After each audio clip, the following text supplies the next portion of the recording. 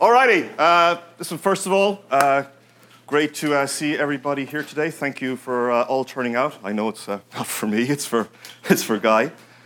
Before we get started, just a quick rundown on how this will work, or should work more so. Guy and I are going to talk for about 20 minutes or so. Obviously, you've got questions. We're going to leave 10-15 minutes at the end for you to ask those questions. The other thing I would say before we get started, I have one of these two. Phones. If everyone could take their phone out. There is a little knob. It's not a design flaw yet. It's actually a power button. You may not use it very often, but I assure you if you turn your phone off, it will not default to factory settings. Everything will come back.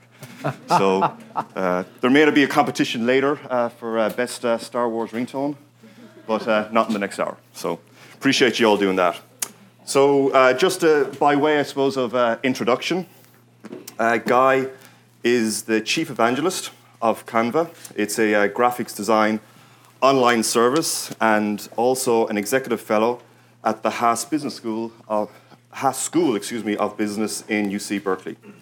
Formerly, he was an advisor to the Motorola Business Unit of Google and also chief evangelist at Apple. He is also the author of Ape, What the Plus, Enchantment, and 9 other books. Guy has a BA from Stanford University and an MBA from UCLA, as well as an honorary doctorate from Babson College. So, without further ado, please welcome Mr. Guy Kawasaki.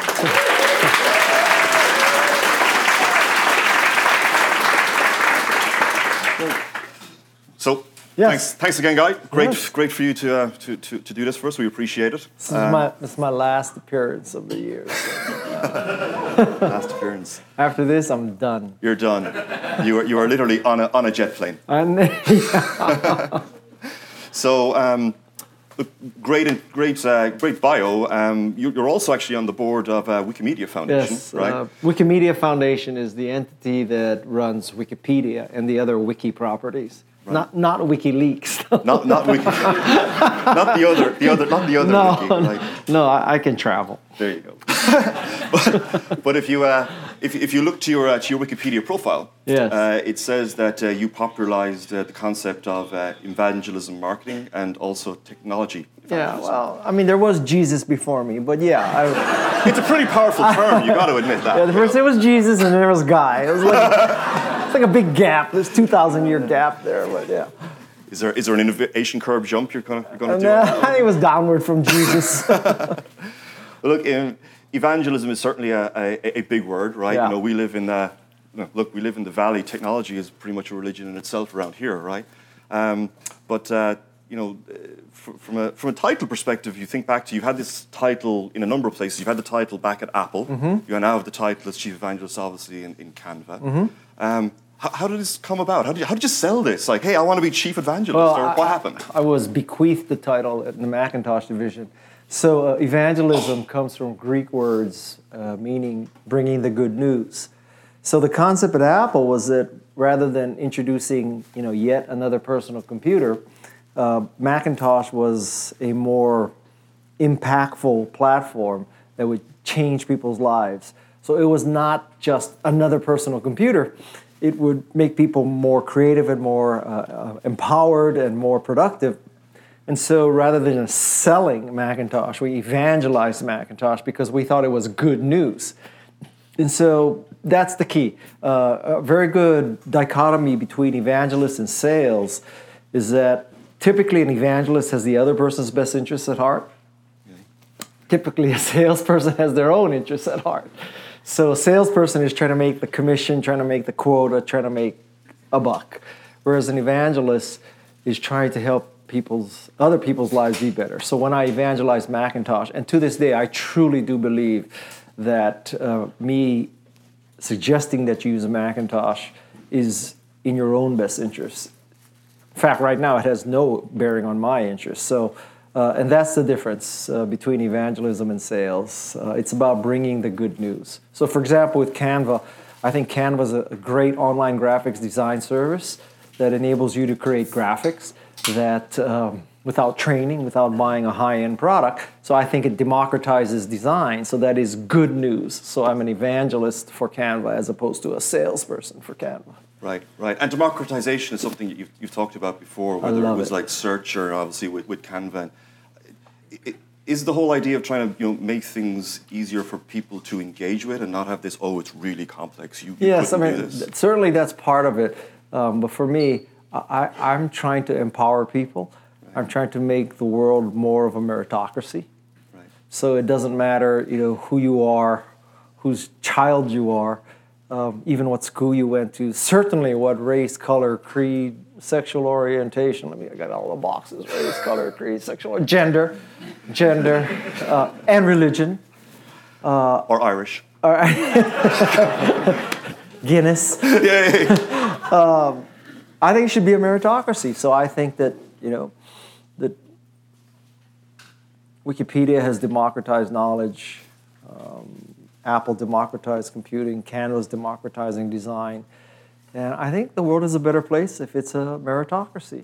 So I'm not, listen, don't get me wrong, I'm not saying that the world should be a completely even playing field, okay? I just think that everybody should have equal opportunity to tilt the field their way. Right. Because believe me, I'm all for tilting fields. But just let it be built on meritocracy, not any of the other variables. Right, right. So when you're looking at getting more people involved in things like that, and let's say things don't become as scary for people to do, right? You've also said that back in the day when you were in Hawaii and Ohlone College, you learned that editing was the key to writing, yes. Right? And I suppose editing is the key to a lot of things, but sometimes it's just really hard to start because the tools are just scary. Right? Yeah. So when you are in that process and when you are, say, editing something. What is it, the process that you go through? You've got a lot of maybe designers here and we're all trying to edit things. So is it a gut process? I got to stop on a date? What is it? Well, I'll tell you my process, not that it's optimal or the only way. So for me, I've written 13 books now. Or some people would say I wrote one book 13 times. It's a good series. Yeah. I know how to run a winner. So for me, I go through these stages where I believe in really writing a total outline. So I write an outline from the preface to the index.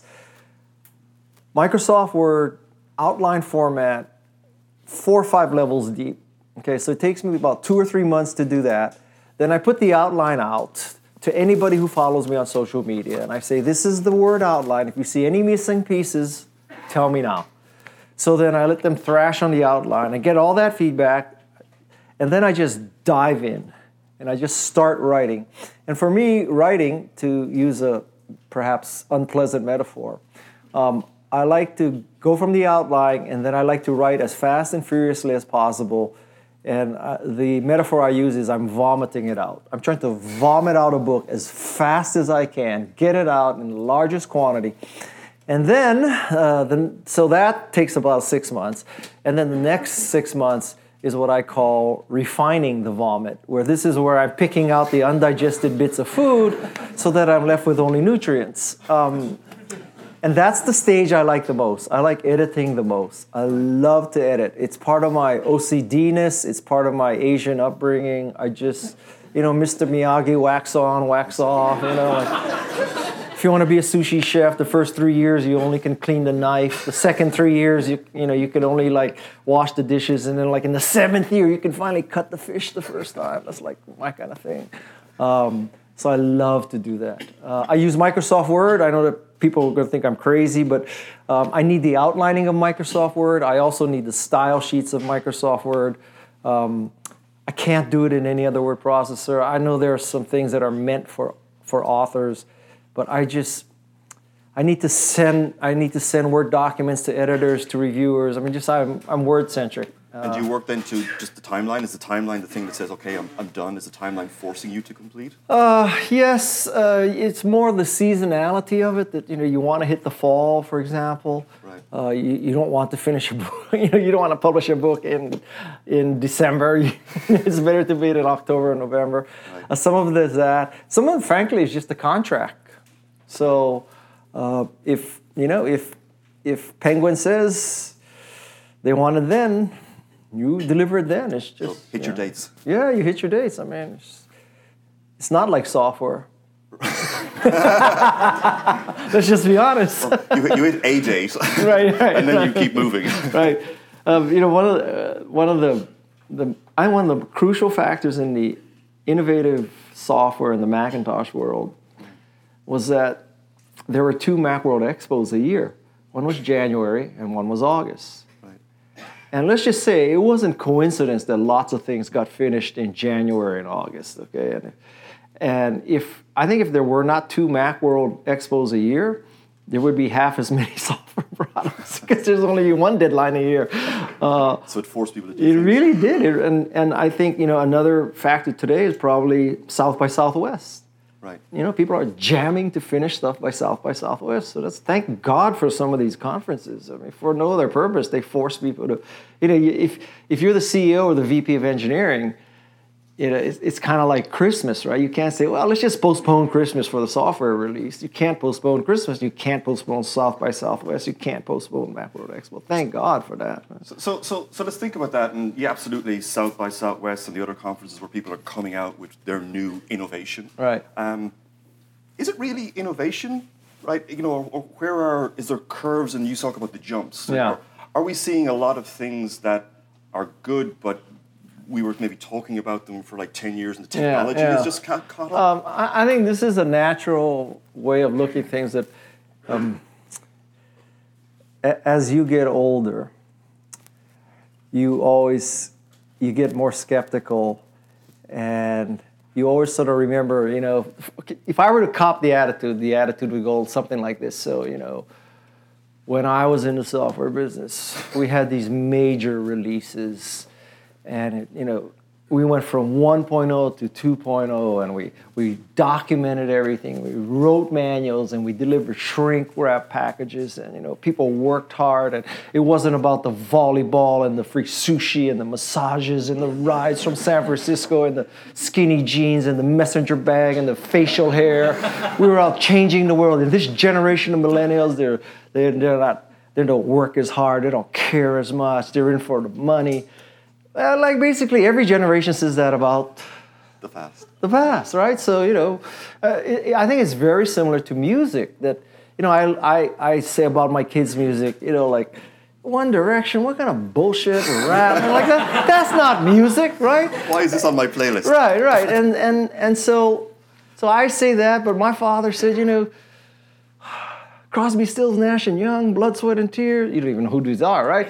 Like I actually do. Yeah. That's not music. And then I suppose that my father's father was saying, Elvis Presley, you call that music? Guy Lombardo is music. By the way, I was named after Guy Lombardo. So I think it's a natural thing that every generation remembers their youth as we worked harder.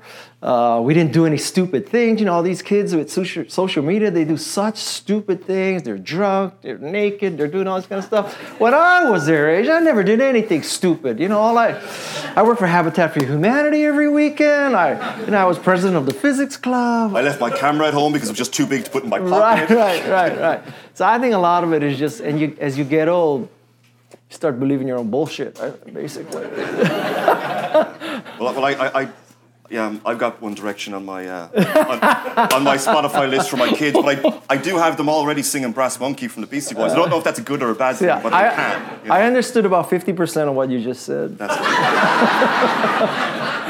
That's the Irish. Right? Yeah. Democratization. Right. Okay.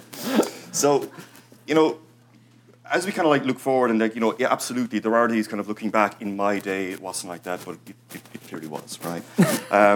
We are now all walking around with these things, right? Yeah. These have more power than Apple IIs, that you and I kind of maybe started with kind of situation. And are we less? Are we more ADD that we expect things to be right now all the time?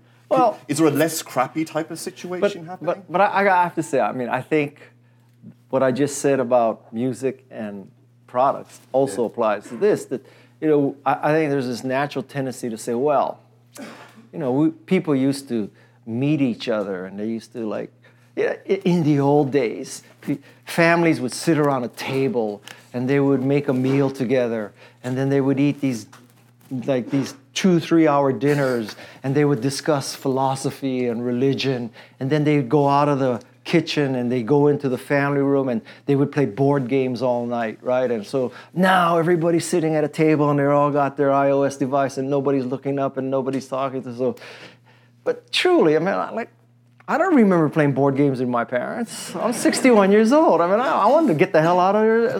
Just like, so I think a lot of it is the same thing that, you say, well, people used to talk to each other, and then there was this thing called monks, and they started writing the Bible, so people didn't have to just talk about the Bible. People read the Bible, and then Gutenberg really screwed everything up because now you could make 2,000 Bibles a day, and then God forbid Adobe with PostScript and all this PageMaker, now you could print unlimited Bibles per day. So now, nobody talks to each other, nobody reads anymore. Now there's the web, and now there's Kindle, so we're all with our devices, so it's reading and writing isn't like it was in the old days. It's total bullshit. I mean, it's such a better world with these devices. Absolutely. I have friends all over the world. Yeah. I could never have these friends.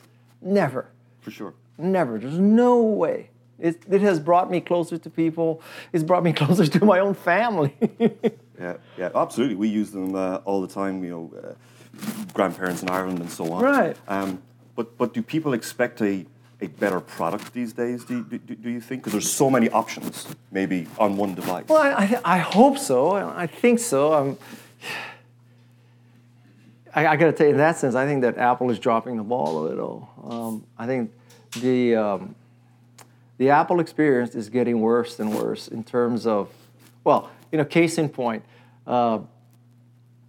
someday try to set up a multi Wi-Fi router Apple network.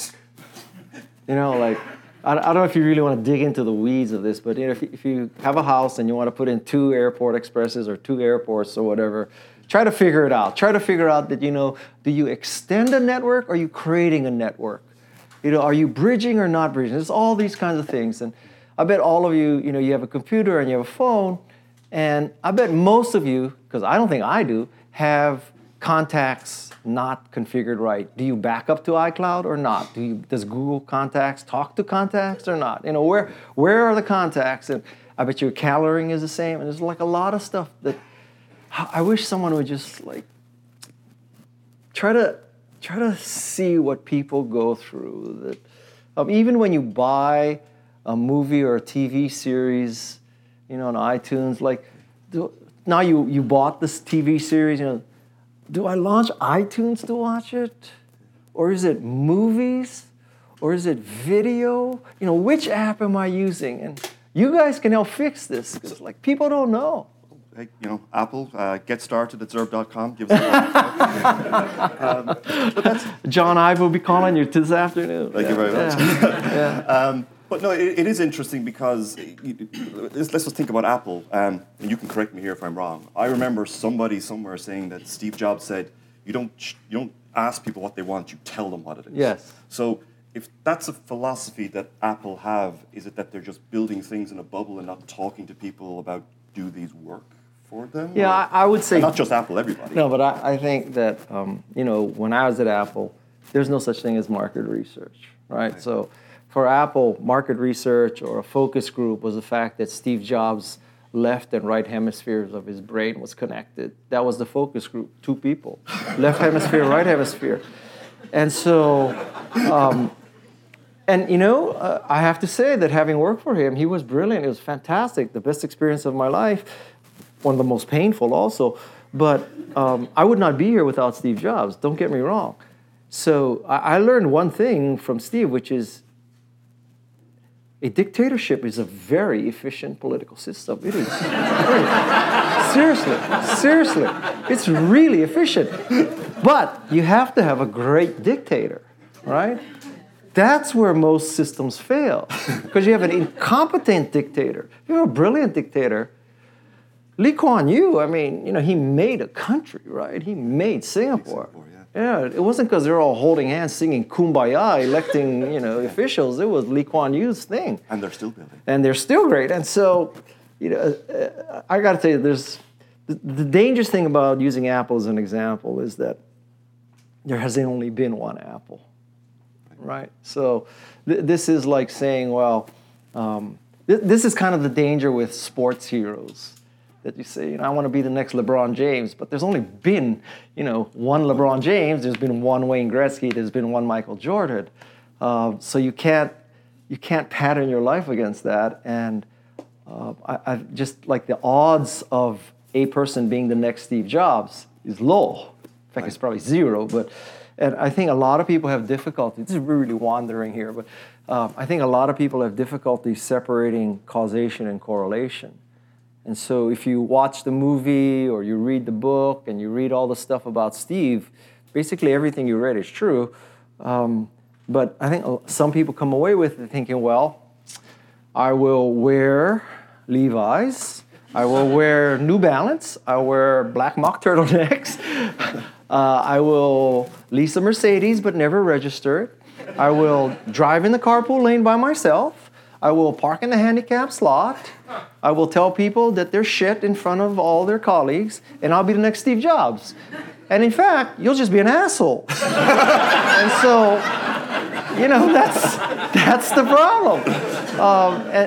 We don't want to focus too much on Steve, but in a sense, if you look at Google and say, okay, so we're gonna take our mediocre company, and we're gonna build a sand volleyball court, and we're gonna have a sushi chef come in, and we're gonna put in a washer and dryer, and we're gonna have this minivan that takes our employees from here to the city with Wi-Fi on it, and we'll be the next Google.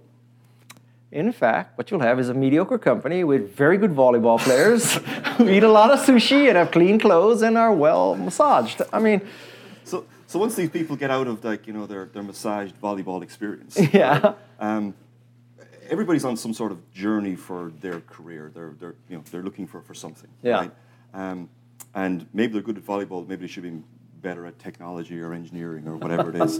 What do you see in kind of creating this experience? What is it that skills that you really need? Outside of I'm an engineer, I'm a marketeer, I'm a business person. What are the things that really innate to say, okay, you've got some things that need to happen? Fundamentally, there are only two essential skills. Basically, you got to be able to make something, or you have to be able to sell it. That's it. That's it. All of business boils down to somebody's going to make it and somebody's going to sell it. Everything else is bullshit. So if you're doing that though, right? So if you making it or selling it. Yeah. So if you're an engineer and you say you're making things unique and valuable, yeah, right? Yeah. And if you're a marketeer, you're communicating why that is valuable. Yes. Right. That's and now that's good, right?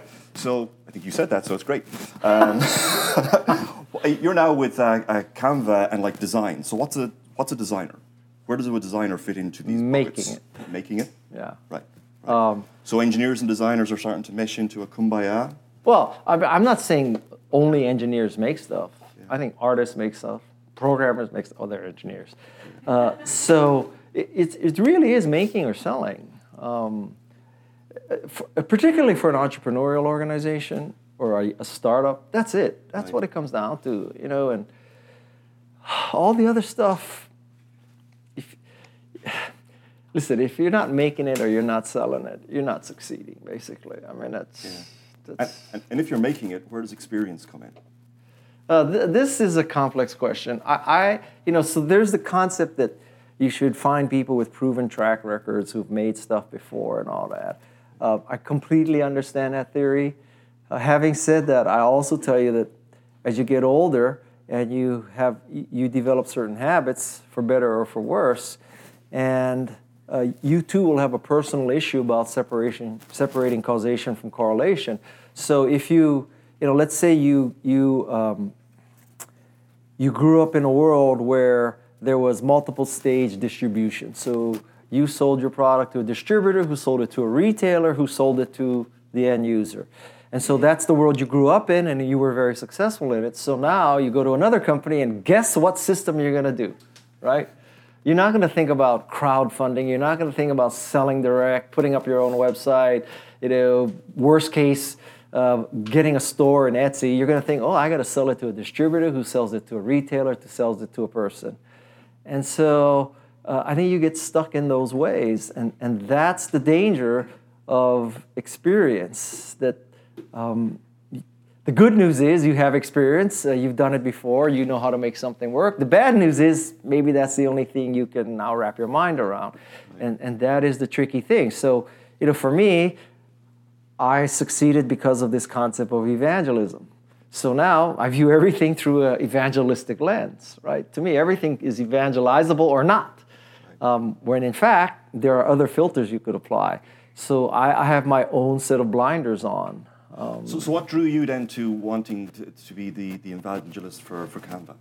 Actually, Canva found me, and I looked at that and I said, so this is a little piece of advice for you if you ever need to raise money or something. So I think a lot of people, when they try to raise money or they try to convince someone to join a company, they try to do a spreadsheet or at least a projection in their mind of, this is the... I'll give you a real facetious example so it's easy to understand. So I think a lot of people go through a line of reasoning like this. There's 300 million Americans, 1 in 4 owns a dog, 75 million dogs. Each dog eats 2 cans of dog food per day. That means 150 million cans of dog food per day are consumed. So with my rock star programmers, how hard could it be to create a website that sells dog food online and get 1% of the market? 1% of 150 million cans of dog food per day is 1.5 million cans of dog food per day. Dogs eat 365 days a year. This is B2C, not B2B, at least B2D, but and so this mathematical calculation, and the problem with this mathematical calculation is that every entrepreneur does this, right? It's 300 million Americans, 1 in 4 owns a dog. It's 300 million Americans, and 1 in 4 wants Wi-Fi or I don't know, whatever it is. There's always this top-down analysis. And that just, a better way is to never use numbers like that. And what you want to do is you want to catalyze fantasy. And so the way you catalyze fantasy, the goal is for the person you're talking to go through some kind of mental calculation that leads them to believe you have a fantastic idea. So rather than me saying, well, there are over, I'm making these numbers up because I have no idea. There are over 25 million images created per day on the web. And if we could just get, 10% of those images, 2.5 million images created by Canva per day times 365, we would create 1 billion images a year. Do you realize how big a market that is, right? So that would be sort of the mathematical way. The fantasy way is everybody needs graphics. Because if you want to communicate today, it's no longer a pure text world. So whether it is a website, a blog post, a social media post, whether it is a flyer, an email program, whether it is a business card, everybody needs graphics. We enable people to create graphics. Fast, free, and easy version of Photoshop. I promise you that you'll be able to create great graphics in Canva faster than you can boot Photoshop. That's the promise of Canva. That's a fantasy, right? Now that, I'll take 2. Right. So graphics and, visually, whether it's a language or whatever, like everyone is visual, right? You talked about the rock star engineer. Let's get a rock star engineer. Yeah. Is it that you need the rock star designer now, or you need somebody who can create that experience? Because I really don't care if you make this on Rails or whatever other system you want, or is it just that it's about the experience and how better my experience is to your other experience? Well, I think it's very difficult to separate the programmer from the designer today, right? The ultimate programmer is also a designer. Right. What really irritates me as an end user is that I swear to God that in many of these products I encountered, no normal person has ever probably used it. I just look at, it's as if, okay, so case in point, Google Contacts, okay? So I consider myself a power user of Google Contacts. So why is it that I have to manually, for every record I want, add a field for company? Why is that? Like, do people at Google not put the company information in contacts? It's as if someone hasn't used it. It's as if, engineers only have 50 people in their Google contacts, so it never occurred to them. They all work in Google. Yeah, and they all worked at Google, so why do we need a company field for? And people they don't mind 3 clicks to add the company field. How hard could that be? They only have 50 people in their database, so 3 times 50 is 150. 150 clicks. How hard could that be? I got 16,000 people in my database. I don't want to click 48,000 times to add companies. So it's that kind of stuff. I just, as software designers or UI designers, I don't want to insult your mothers or fathers, but because I am probably your mother or father age, but you should just say, Mom or Dad, here, just sign up. I just want you to, I just want to watch you sign up for my company service, because I bet you most of your parents can't do it. Now, your parents may be Grace Hopper or somebody, right? But it is so hard. It is so hard. It is amazing to me how hard it is. To this day. Yeah. Yeah, that's true. And then the whole CAPTCHA thing, like what the hell? The whole purpose of CAPTCHA is to reduce your installed base, right? And I've encountered CAPTCHAs where they're asking me to type a Hebrew word. I'm like, I don't have a Hebrew keyboard handy. What can I say? English, right. It's actually my fault. Oh, where did I put my Hebrew keyboard? I want to sign up for your service. Oh my God. So, last question before I do turn it over to the audience. I like this session. That's fun. Went fast. You can see I'm feeling pretty loose. I don't just. Are you going somewhere tomorrow? Last work day? Yeah. What are you gonna do? Not hire me? Yeah. So for everybody here, and sales and personal marketing, and how do you think people should think about themselves? Like you're Guy. Everyone kind of knows who Guy is, right? You built a career. You built that thing. Should people, I guess. But should people think about that, or is that something that just happens, or what about their personal marketing? Well, first of all, just so you know, it took me 30 years to get to this point. It's not like I read some Tom Peters article and I said, I can't get there by Tuesday. The brand called Guy, yeah. So it took me 30 years.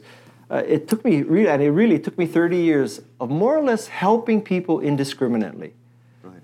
And by that I mean, I didn't pick and choose only the strategic people to help.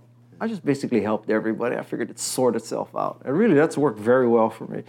So, and it literally has taken 30 years. And kind of a funny story. So, about 2 months ago, I signed on with Mercedes as a Mercedes brand ambassador. Okay, which is I gotta tell you something. I could hardly keep a straight face in that negotiation, right? So they want me to post on their social media, go to car shows for them, right? Which I would go to a car show anyway, right? So to go to car shows, interview the CEO of Mercedes and all that. I said, so what's the compensation? So if you go outside, you'll see this AMG GTS, which is the total badass Mercedes. I mean, it's Al Gore's worst nightmare. Right? I mean, it's just.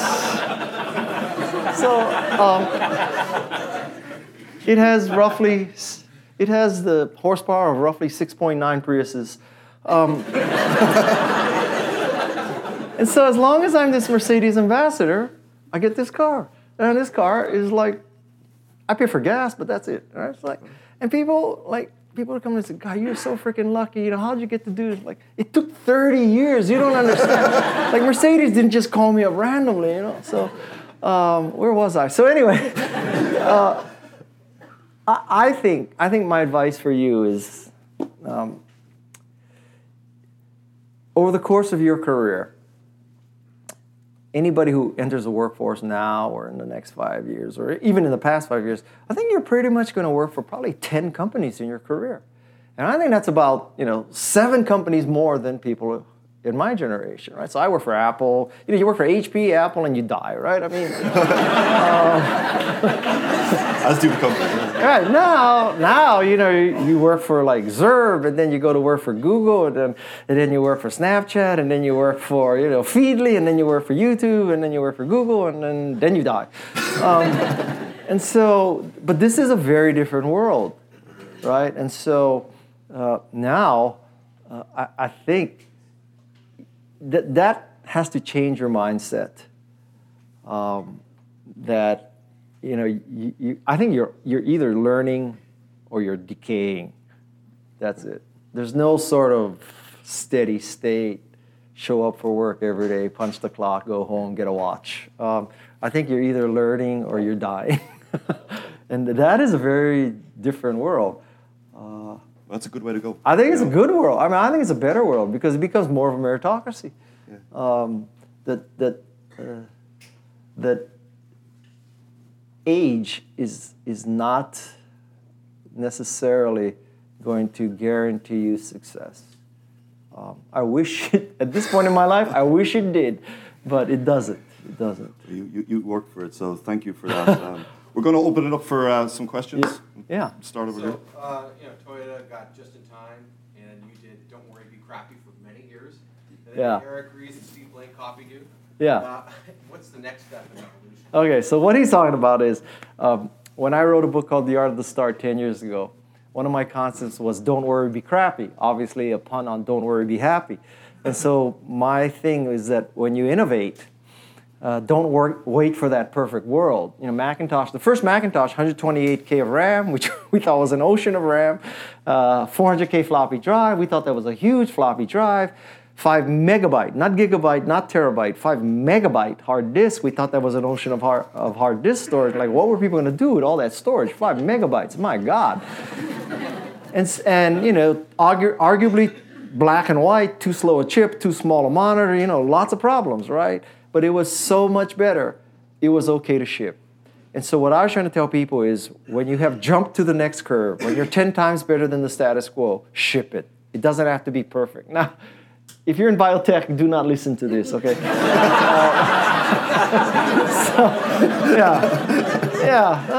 Viagra kind of works, yeah.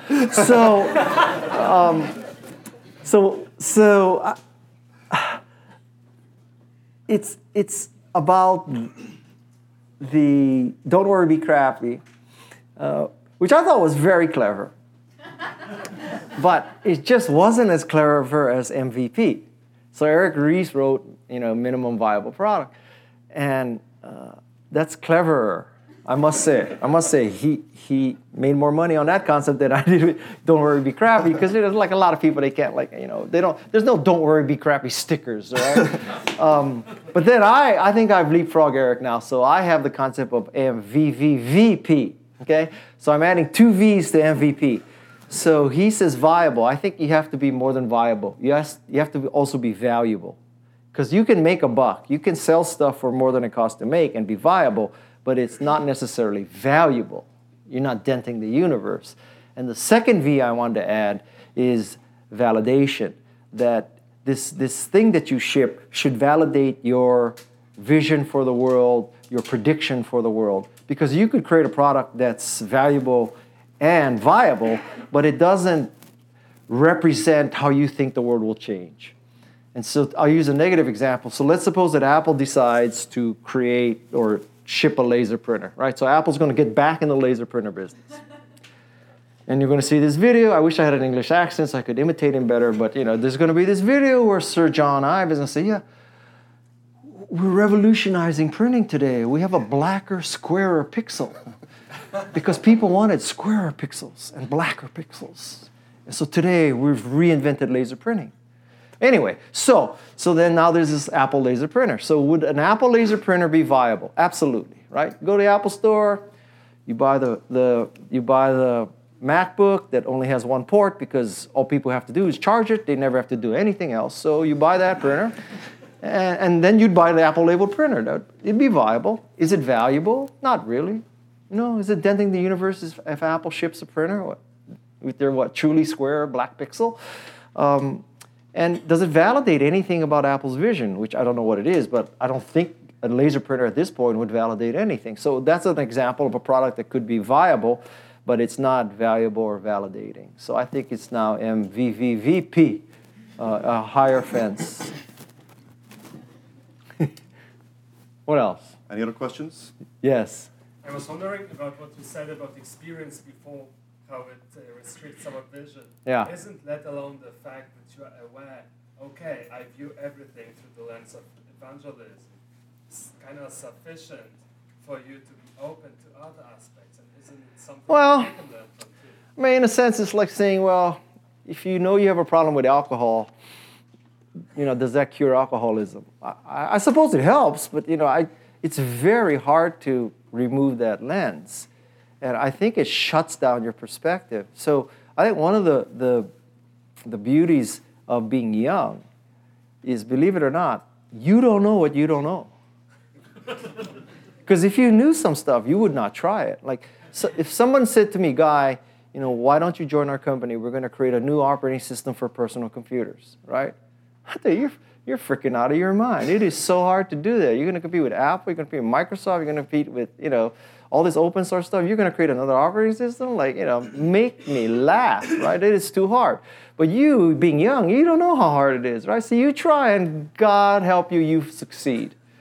And then everybody's going to say, yeah, we knew he was going to succeed, right? It's total bullshit. You had no idea. You're scared shitless the whole time, right? And so, that's kind of how it works. And so I guess you could be old and totally clueless. That would be empowering. But you could be young and totally clueless. That's more empowering. I think ignorance is not only bliss, it's empowering. It's a very good thing. And that's the danger of getting old. That you know too much, and it closes down your options. I have to say that I look back at some of the companies that have succeeded. Would I have invested in Twitter? Does the world need another way to send 140 character text message? When Twitter started, there was already text messaging, right? There was chat, there was email. Why would Twitter succeed? I would not have invested. If Pierre Amador came up to me and said, let's do eBay, I'd say, so Pierre, what you're telling me is that people are going to sell used HP printers online. So if you're selling the printer, you're really not sure you're going to get paid. If you're buying the printer, you're not sure the printer works. Besides that, there's no problems with the eBay model, right? And then let's say that, the two guys from YouTube come to me and say, Guy, we need infinite bandwidth and we need infinite server space so we can enable people to upload illegal video. And what's going to make us tip is when people drop Mentos into Diet Cokes. Well, sign me up. Where do I invest in that deal? And even Google, at the time Google started, you'd have to say, well, there was Alta Vista, there was Inktomi, like 5 search engines. Did the world need another search engine? So if you were running a mini computer company, would you have invested in Apple, a personal computer company? We could say, yeah, of course, but, would we truly have done that? And I think that is the danger. So I think you're right. At least I know I'm blinded. But it's hard to overcome, what I think I know, really. Well, I know that I learned something today. I appreciate you doing One this. thing, Guy. that's it? Well, more than one. Are we out of time already? We're out of time. I'm having so much fun. Can we take a few more questions? Okay, let's do it. You got I don't time? see any. I don't see anybody leaving. Okay, let's do it. Let's do it. Go. You said you got to where you are partially by helping people Indiscriminately. Would you do that again? And what did that work? Did that not work? I'm here, aren't I? Yeah. So now, of course, 300 people are going to ask me to do something right now. I completely think I am a big believer in karma. And I think that God up there, she's keeping track. And at the end of my life, when God says, Guy, what did you do? Man, I want to say I helped a lot of people. Now, Okay, this is where we're going to go off the rails, okay? But I realize this is completely incorrect theologically. My wife has a master's in theology and corrects me all the time. So I understand that the concept is not that if you're a good person, you get into heaven. It's not quid pro quo like that. But, you know, truly, who understands God, right? So what if they're wrong? What if it is quid pro quo? So why would you take a chance with all eternity? This is, right? I mean, this is not something you should fuck up. So to give you my perspective, we're going to really... I travel a lot. So in my mind, when you die, the first fork in the road is, you know, heaven or hell. So hell is stuck in a car, not an autonomous car, just a regular car. You're stuck in a car for all of eternity. Heaven is you're in an airplane. You're flying around, you're top of the sky, in the blue sky. That's heaven. Now, I further refine my theory that not only are you in an airplane, it's a 3-class airplane. So you could be in coach, you could be in business class, or you could be in first class. And then subsequently, I further refined this theory that it could be Emirates, or Singapore Airlines, or Delta. So now, my mental model for my behavior is, I want to get into heaven. I want to be in that A380, and I want it to be Emirates. And I understand that all the great Christian theologians believe it is not quid pro quo. But just in case they're wrong, I'm going to help as many people as possible because I really want to be in first class Emirates for all of eternity. So that's my approach to life. Down here at the back. Let me take you back to 1983 when I first became aware of Steve Jobs. Yeah. A newspaper or a magazine interview, he talked about the personal computer as a bicycle for the mind. Yes. And he also was involved in saving the California condor, which was on the... Steve Jobs did that? Back in 1983. Yeah, Jobs was involved with that. How much was Jobs driven by innate curiosity, and how much of it was just trying to make a buck? The difference that you spoke of initially between the evangelist and the salesman. Yeah. Steve Jobs is a complex person, or was a complex person. I was never close. I was never in his inner circle. That's probably why I survived. I honestly think it was both for him. That he had a killer instinct for making money, but he also had a true vision. And I don't throw the V word around loosely, right? I think there's only been about maybe 4 or 5 people in American history who've truly had vision. Steve Jobs would be one. Walt Disney would be another. Elon Musk, I think, is the closest thing to a visionary today that we have. And so it was... I don't think it's the opposite of vision is money. I think you can have money and vision, or want money and vision. I think he was both. He was a very complex person. Really, I consider myself a mere mortal, and he's kind of a god. And I don't expect a mortal to understand his operating system. All right, Steve Jobs, those kind of people, they have a different OS. It would be like trying to explain to a fish what it feels like to be a bird. It's just very hard to wrap your mind around that concept. So he lived on a different plane, and so he wasn't mean, he wasn't malevolent or whatever. He just had a different way of looking at the world. A few months ago, I went to a panel where there were only women who worked for Steve Jobs. And every one of them said, and this is back in the 80s, okay, so this is way before Title IX and way before political correctness and all this kind of stuff. Every one of them said that Steve Jobs didn't care about their gender. In Steve Jobs' world, it was very simple. You were either great or crap. And it didn't matter if you were straight, gay, black, white, yellow, brown, Mexican, Japanese, Korean, South African. It didn't matter if you're straight, gay, Muslim, whatever. Either you were great or shit. That's it. And that is a beautiful, in a sense, that's the true meritocracy, right? And I think that's why he attracted a certain kind of person. That, it was a really hard-ass meritocracy, don't get me wrong, right? We weren't all there. It wasn't all unicorns and pixie dust, trust me. We weren't sitting there, drinking white wine in our Birkenstocks and singing Kumbaya every night. He worked us to death, but, I think one of the greatest things he did is that when you work for Steve Jobs, you knew you worked for someone who could tell you if you did something great or crap. That a lot of people can't say that. And I think it's a very, there are some large companies in the Valley with two-letter names that I don't think they could say that their boss could truly tell you that's crap or that's great.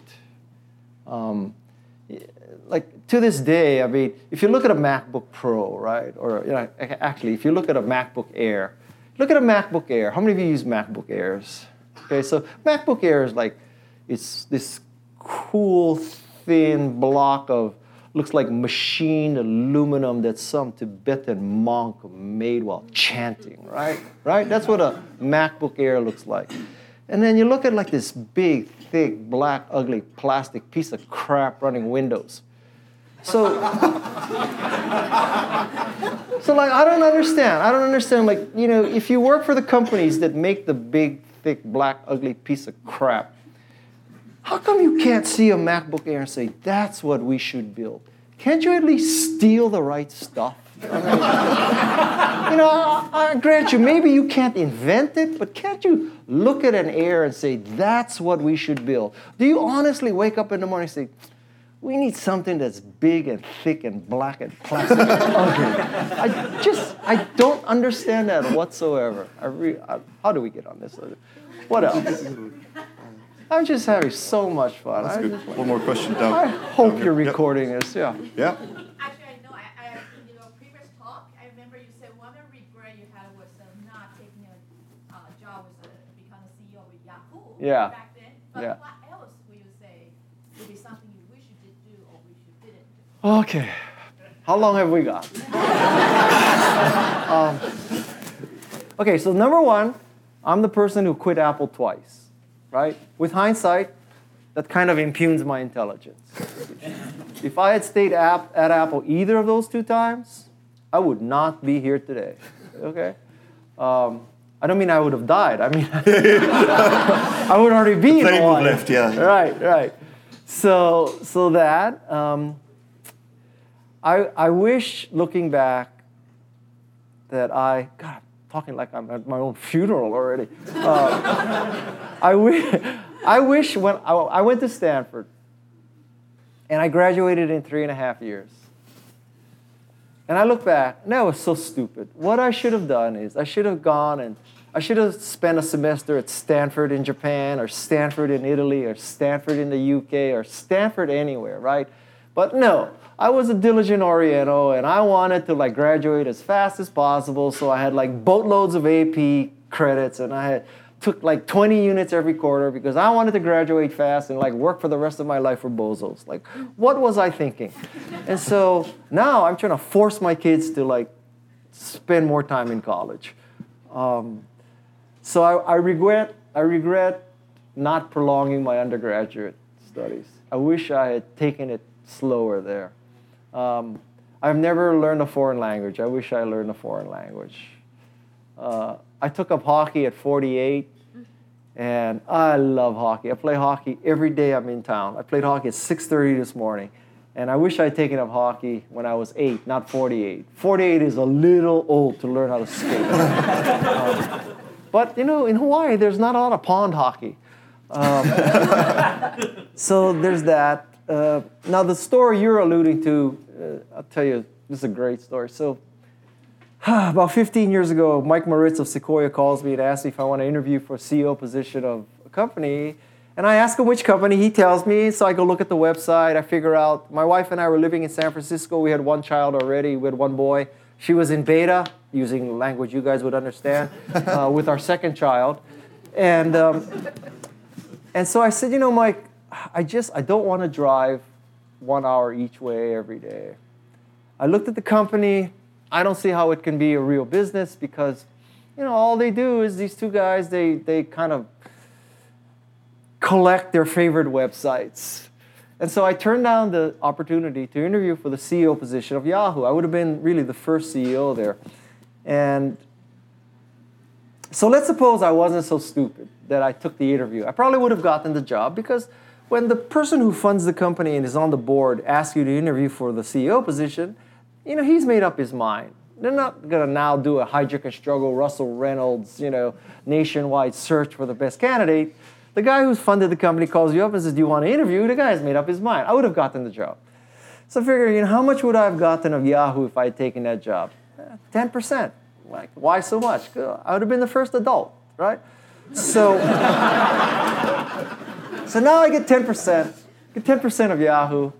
And then now we need to be conservative. So let's say 2 years into 4-year vesting, I Peter Principle out. I reach the height of my incompetence. People are now complaining. They need someone who can stand toe-to-toe with Rupert Murdoch, Barry Diller, Steve Case, Steve Jobs, Bill Gates, Steve Ballmer, all the big hitters.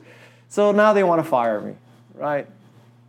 And I'll tell you what would happen. They would have had this board meeting. They want to fire me. And I'd say, you know what? You cannot fire me because you might not have noticed, you clueless white men. I am Japanese American. I'm an Asian American. I'm considered an oppressed minority in California, right?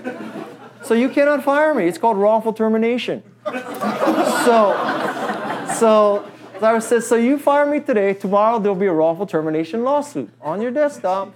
And then turn your TV to CNN because live from the front of Yahoo's building, there'll be 60 old Japanese people, crippled, wheelchairs, protesting the wrongful termination of one of their own. And I said, now imagine we go to court. Imagine go to court. And imagine I'm on the stand. And I say, this is a pattern of discrimination.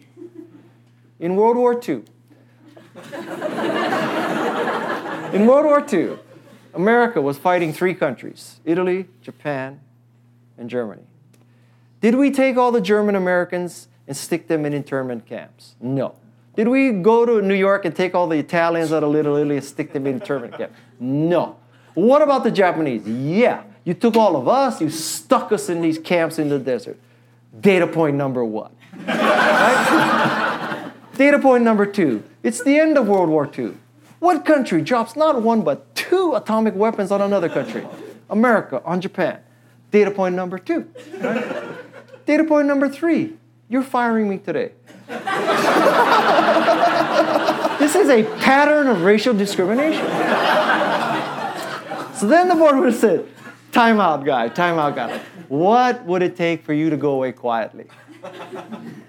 I said, you know what? You obviously don't want me, but you've also budgeted the options already, right? You created the option pool with me getting this, so just accelerate my vesting. Just give me all what I should have gotten if I'd stayed the whole time. And then I'll sign a non-disparagement, non-compete, non-whatever. I'll sign whatever you want. Just give me the 10%. So they would have done that. So by my calculation, this refusal to even interview cost me $2 billion. Now,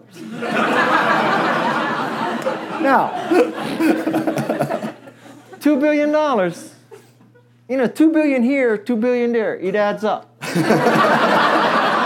So, I'm glad you find this funny. So, I've been thinking about this for about 15 years, 6 weeks, 7 days, 5 hours, 26 seconds. Yeah. And I have to tell you, I've come to grips with this, that for the love of my wife, to be there as my 4 children were growing up, I basically picked my family over working 80 hours a week to make Yahoo successful. So I picked my family over money. That's what I did with hindsight. So this is where you should clap. Can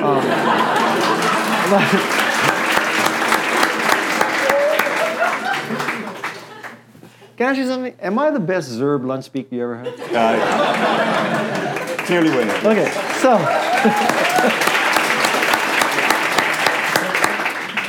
Here's the problem. The problem is that for the love of my wife and my children, not taking that job, it explains 1 billion. Okay? From the bottom of my heart, I tell you, what hurts me, what offends me, is the 2nd billion. Because the 2nd billion shows that I was stupid. The 2nd billion shows that I could not embrace the internet. That I was so successful in the personal computer curve, I could not embrace the internet curve. I thought the personal computer curve included the internet, that the internet was just what was coming through the modem cable, right? It was part of the personal computer curve. So I was so stupid, I could not embrace that Yahoo was a different curve. And that's the part that really pisses me off, that billion. So that's the inside scoop on that story. How about one last question? Because I just I'm enjoying this. One last question. Very seldom. Most times I have to give this totally scripted keynote. I can't swear. I can't do anything. I'm just feeling so free. You're in good hands here. Really, I feel so free. I feel like liberated today. So last question down here at the back. All right. So you talked at the beginning about wax on, wax off. Right? You know about Yeah. Is there a question here?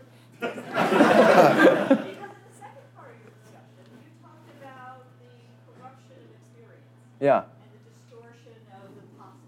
Yeah. If it takes all of this experience to go through to be ready, how can you possibly trust anyone over 30 to ever do anything? You can't. And that's it. Good night. Well, okay, so first of all, don't go all Republican on me. Okay, so what I was first addressing is the process of editing, right? So wax on, wax off was about the OCD-ness of editing that I have. I love to edit. And whether I'm 30 or 60, I love to edit. But you're right. There is a philosophical contradiction there that if it takes you, years to become a sushi chef, then how do you become an innovative sushi chef? I guess is one way of looking at it, right? I think that's very hard. And I mean, that's why one needs to hang around young people. Because because you don't know what you don't know. You have no freaking idea what you don't know. And that is a beautiful thing. Because I got to tell you, if I was around in the day one of Canva, I don't know. I might have told them, well, how can you possibly compete against Adobe, right? Adobe has Photoshop. They have Photoshop User, Photoshop Plugin, Photoshop Books, Photoshop. How can you possibly compete with that? And the web is too slow. People can't edit graphics online, and they're never going to do that. Like, who knows? What stupidity I would have spewed forth because I knew too much, right? That's why it's so delightful, every day to read about these new companies that you just shake your head at, right? And I could make the point that the companies that are successful are like maybe the most dumbass ideas you heard. I mean, I got to tell you, man. I'm not saying every dumbass idea will succeed, but man, so many dumbass ideas succeed. You just, if you had said, okay, so we're going to enable people to rent out rooms in their house to total strangers on the internet.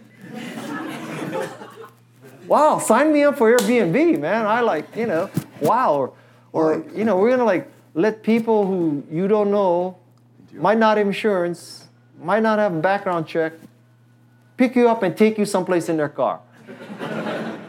Wow, sign me up for Uber. I mean, but if you don't know what you don't know, that's a beautiful thing. It's a beautiful thing. I wish, the way life should work is you should be born with all this knowledge and you should gradually lose the knowledge. Really. You should be born with all this knowledge and lose all the knowledge so that I think that keeps you constantly young. It keeps you constantly thinking. That is new stuff. It is a beautiful thing. And can I just say one more thing while I have this podium? Donald Trump is a freaking idiot. I really. I don't know who's watching all these broadcasts, but if you're if you're not in the United States and you're watching this, I just want to apologize on behalf of all Americans for the stupidity of this political process that we have. It's, oh my God, it's like... It's different. Can they, like, seriously, like the people in Ireland, do they say, like, those dumbass Americans, like, you know, they drink this weak beer, they, like, vote for Donald Trump? What are they thinking of? They think reality TV has just taken over the world. Really? Like, I just can't even wrap my mind around that, so... Well, we could probably sit here and talk for another hour about Donald Trump or not. But... I really appreciate you doing this. This has been so fun. Thank you. Thank you very much.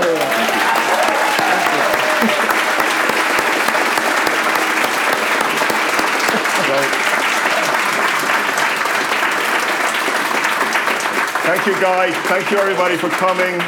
Our next soapbox is going to be with Sandy McPherson, who is the founder of Quib. So, again, appreciate you all coming out, and I hope to see you next time. Thank you.